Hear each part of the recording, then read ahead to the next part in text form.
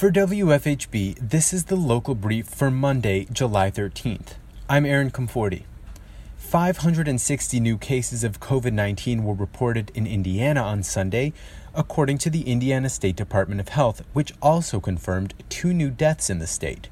Monroe County reported 8 new positive cases on Sunday, while today, Brown County reported 1 new positive case of COVID-19. Wait times for test results in Indiana may take 4 to 6 days, according to Logistics Health Incorporated, the company that schedules the free health department test. 2 doctors speaking off the record to WFHB through the IU Health Virtual Visits application raised questions about the reliability of the COVID-19 tests. One called the tests low quality and not standardized.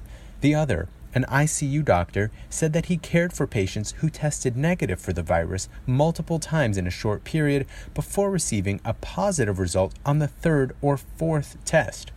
They both recommended that if a person suspects that they have COVID-19, even if they receive a negative test result, they should quarantine for 2 weeks. National media attention continues to focus on the 4th of July racist attack on Vox Booker at Lake Monroe. This morning, Mr. Booker appeared on Democracy Now! By visiting our website, wfhb.org, you can hear another interview Booker gave with WFHB's Bring It On. The People's Market, a new farmers market in Bloomington with a focus on equity and racial justice, has opened an outdoor, socially distanced market in the old Kmart parking lot near Blooming Foods East. The People's Market is open from 8 a.m. to 1 p.m. on Saturdays.